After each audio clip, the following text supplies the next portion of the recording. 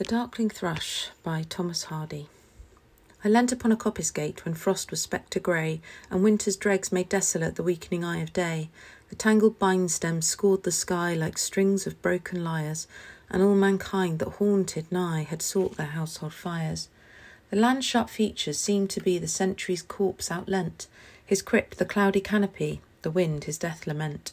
The ancient pulse of German birth was shrunken, hard and dry, and every spirit upon earth seemed fervorless as I.